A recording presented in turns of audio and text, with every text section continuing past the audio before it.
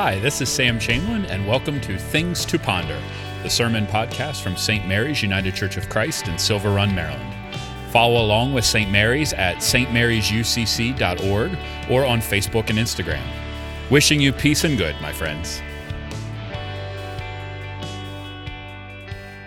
We come into this place to proclaim reality, to literally, sometimes we say it as a joke, but we come to speak things into existence. And that is what baptism is. In baptism, we seek to speak something into existence, God's work in the life of an individual. We don't want to dial in to that today. If I keep saying his name, he's going to keep talking to me in the middle of the sermon, which I kind of enjoy, but we know who we're talking about. But I was going to say, I want to I offer my apologies and ask your forgiveness. I was at a wedding, an outdoor wedding yesterday. All right, let that sink in. I've seen a couple faces, oh my. So a little bit of a frog in my throat, so please pray for me that my throat gets through today, and I simply offer my apologies for that. But let's see what we can do. So as I was thinking about what we were doing today, I had an experience and started to think about, y'all ever run into those people that call themselves soul winners? Y'all ever had that experience? Now, I'm not here to criticize, all right? In fact, some of these folks are some of my favorite people to talk to because they're passionate about the gospel. We get down into the weeds about it. I love it. But soul winners are those folks who have this goal, quite simply, they take the Great Commission seriously. The Great Commission is what Jesus gives us at the end of Matthew as he's ready to ascend into heaven. And he says, go into all the world and preach the gospel, baptizing them in the name of the Father, Son, and Holy Spirit, and teach them to observe everything I have commanded you.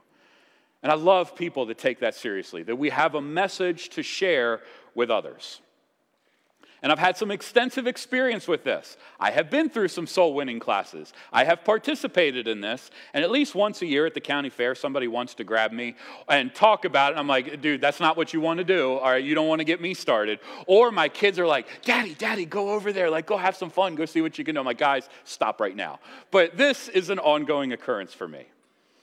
But the idea is to share Jesus with family and with neighbors and moving that conversation to a point where someone makes, we might call a decision for Christ. And generally we pray a prayer and we accept Jesus into our hearts.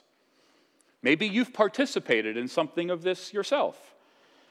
Maybe some of you do a very delicate dance to the other side of the street, so to speak, so that you don't have to engage in these conversations. They can be a little awkward in public. All of a sudden we're talking about religion, like one of the things we're not supposed to talk about, right?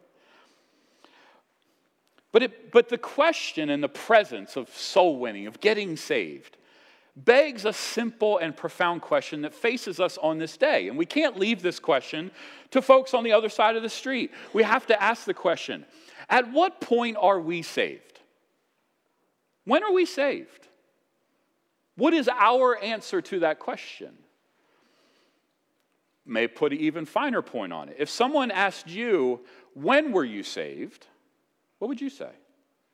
Or when did you know that you had salvation? Maybe you weren't saved, but when did you think you had some sense of your own salvation? When was that for you? Maybe some of us point to our baptism or to confirmation, something along those lines, something liturgical, some church setting.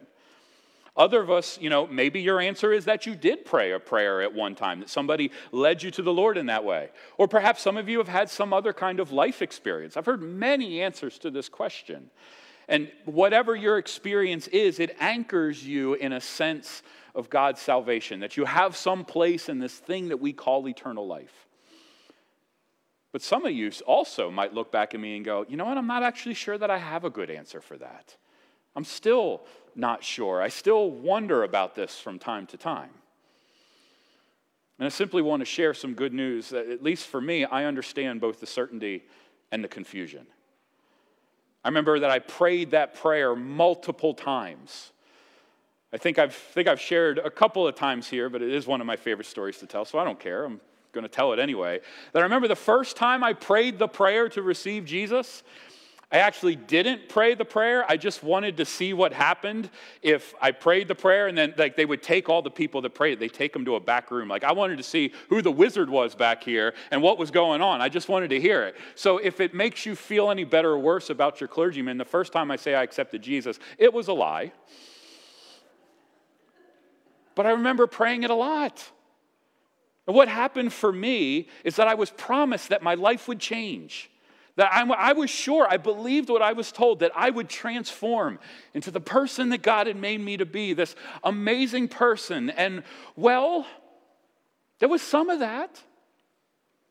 There was some of that. But for me, I was always just coming up that short. You know what I mean? Like, yes, I'm changed, but I'm not yet there. And I don't mind failing big. What drives me nuts in my own life is when I fail so close. That gets under my skin. And I was like, well, maybe the last one didn't take. Maybe I need to do it again. Maybe I need to do it again. Maybe I need to do it again.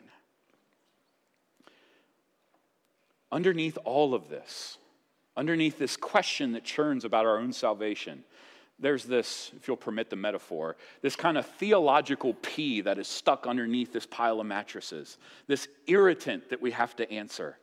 And it's a theological question. It's a question, what do you believe about God? Are we saved because we reach out to God, or are we saved because God reaches out to us? How would you answer that? I kept reaching out for God. My fingers were just that much too short. And at some point, I started to wonder, am I ever going to get there? And I wonder if I'm the only one in this room who sometimes wonders, am I ever going to get there?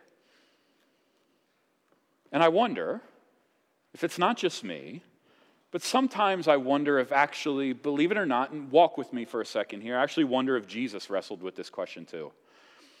We proclaim that Jesus is fully divine. He has a full understanding of who he is as the one who is to be the Messiah. But we also proclaim that Jesus is fully human, that he has a will that is just like yours. He has a mind that is just like ours. And I wonder, and it can't be easy to know you're the Messiah. Like stop and think about it. Like, that can't be an easy thing to bear. Did Jesus wrestle with this question too? And I think because he is fully human, because he experienced life as we do, he was subject to the same pressures and the same questions as you and me. In the story that we get today, at the beginning of Mark, it's interesting. Mark cares not a whit about how Jesus was born, all that stuff, all the stuff we do at Christmas. Mark doesn't care one bit. Mark's like, let's get to the good stuff in Mark's mind. And so he starts the gospel with this baptism story. And in this story, Jesus has reached adulthood. He has reached sort of an age of accountability and reason. He's his own man now. And maybe he's unsure, as most of us are when we kind of achieve adulthood. We're like, well, what am I supposed to do now? And I wonder if this is part of the reason why he rolls up to John the Baptist's crib with the intention of participating in this thing that John is calling a baptism of repentance for the forgiveness of sins. And in this story, maybe Christ's experience can be a little more instructive for our own, especially those of us who struggle with the question of salvation. Now, you see, baptism isn't a Christian invention. What Bryce does is not a Christian thing. In fact, we don't even have the rights to it. It's a Jewish practice, and it has been a Jewish practice for many, many, many generations. They've practiced it for thousands of years, and they still do. And the Jewish people would have heard the same thing that our choir just sang this morning. Now to his temple draw near. I love that line. Come to the temple of God. But for Jewish minds, they said, in order for us to go to the temple, we have to be in right relationship with God. And they were wrestling with the same question that we do. Am I good enough to go to the temple? Am I right with God? Am I cleansed enough? And that was the purpose of the law that we read about in Galatians chapter 3. The law was a guide, a disciplinarian, not a teacher smacking your wrist, but a guide, a disciplinarian to help people attain sort of this cleanliness so that they could be in the presence of God. And its fundamental purpose is exactly what John described. It is an act of repentance. It says, God, I am sorry. It is an act of remorse. And in baptism, the people would have literally been washed of their sins as a demonstration of one's commitment to God.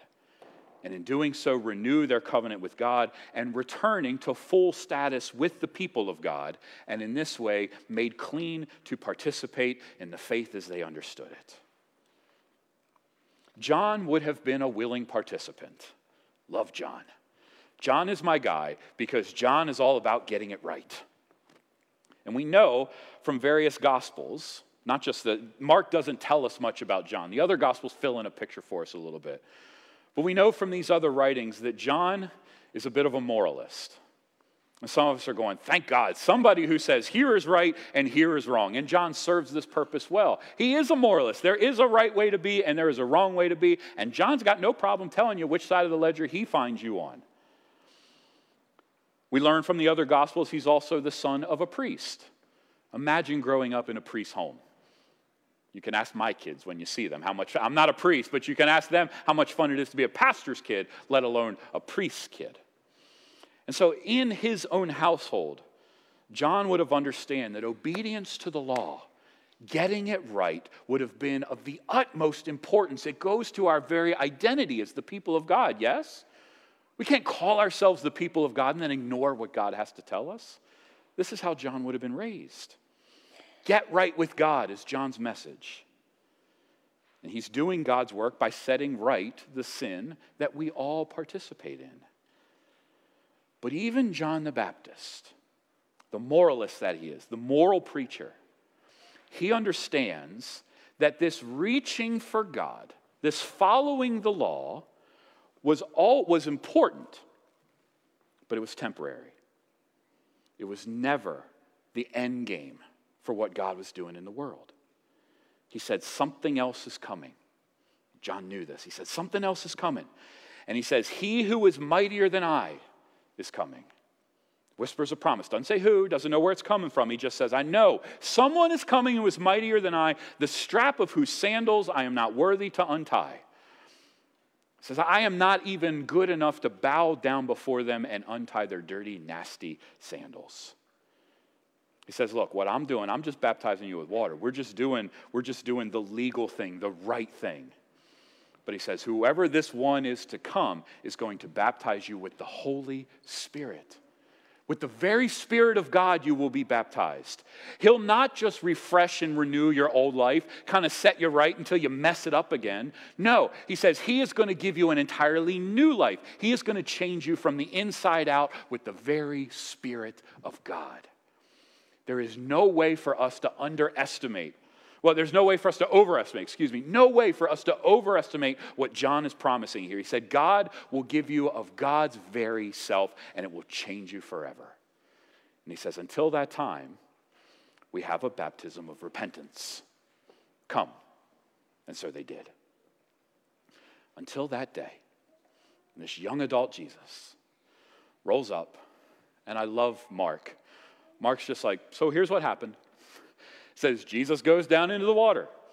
Doesn't say that they're talking or be like, dude, can you help me out? And the guy's like, are you sure about that? None of that. Just Jesus goes down in the water. He comes back up. He would have been laid down in the Jordan, brought back up out of the water. And then he says, the heavens were torn open. The heavens are ripped apart. And if you want to know if I could go back to a spot in the scriptures and just observe that, the cross is one thing, of course, but I want to know what it looks like for the heavens to be torn open for God to speak. This is one of those places I'm just like, what happened? But that's not for this side of heaven, unfortunately.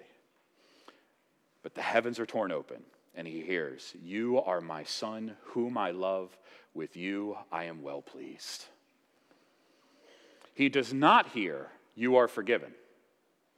He does not hear, you are now accepted. Now you can come in. Now you're fully a part. He does not hear, good first step, Jesus. Here's the rest of the manual so that you can figure it out. Rather, he hears, you are my child. You are my beloved. I am well pleased with you. And this takes us back to our psalm. In our psalm, we read about the voice of God. What does the voice of God do? Well, the psalmist understood the voice of the Lord is over the waters. The God of glory thunders. Doesn't whisper, he thunders. The voice of the Lord is powerful. It strips the cedars. He makes the nations skip like a calf. It shakes the wilderness. The oaks whirl, strips the forest bare. And in light of all this power, all anybody can say is glory. And it is that voice who says, of all the things God could have said, you are my son, whom I love. With you I am well pleased. The voice of the Lord stripped away all the stuff and showed us who Jesus is. He is the one who will baptize us with the Holy Spirit. Can you imagine? Can you imagine? And I wonder, what would your life look like if God tore the heavens open and said to you, you are my child whom I love, with you I am well pleased? Would you wonder about your salvation then? Would you carry those doubts if God said, you are my beloved child? Well, I have good news. In baptism, Christ does not call us up to him. It's not a first step to try to figure out salvation.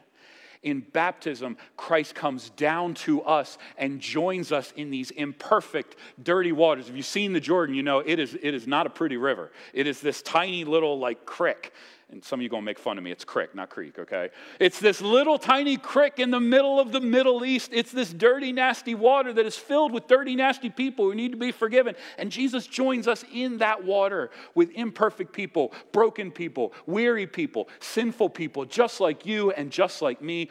And he joins us and blesses these waters so that anyone, Bryce, who enters them enters the very life of Christ, the beloved. When we step into these waters, and I know it's a font, but roll with it. We don't step into the waters literally, but roll with me for a second. When we step into those waters, your baptism, we don't come to deal with sin. Bryce is a little older, he's getting on the line, but we would all proclaim Bryce has none. Hold our children to good and bad. I mean, as parents, like I said, I understand this is a weird baptism today. You all have been through some things. But we don't hold that against children. But baptism will root him in the truth about himself and the world, and at times it will help him to deal with the brokenness of his life. For all have sinned and fall short of the glory of God. If he's not there, he's going to get there. We all do. And baptism will call him to a holy life, of course. But more essential than sin is that baptism is Christ's gift. Christ's desire to say to each and every one of us, you, not your neighbor, you are the beloved child of God. Full stop. And I'm tired of arguing this. Full stop. Which is why we say it at the beginning. Why we say it primarily, but not exclusively. It's why we say it to children. Before any one of us lifted a finger towards vice or towards virtue, before any of us said any word or had any agency whatsoever, God was crazy about us.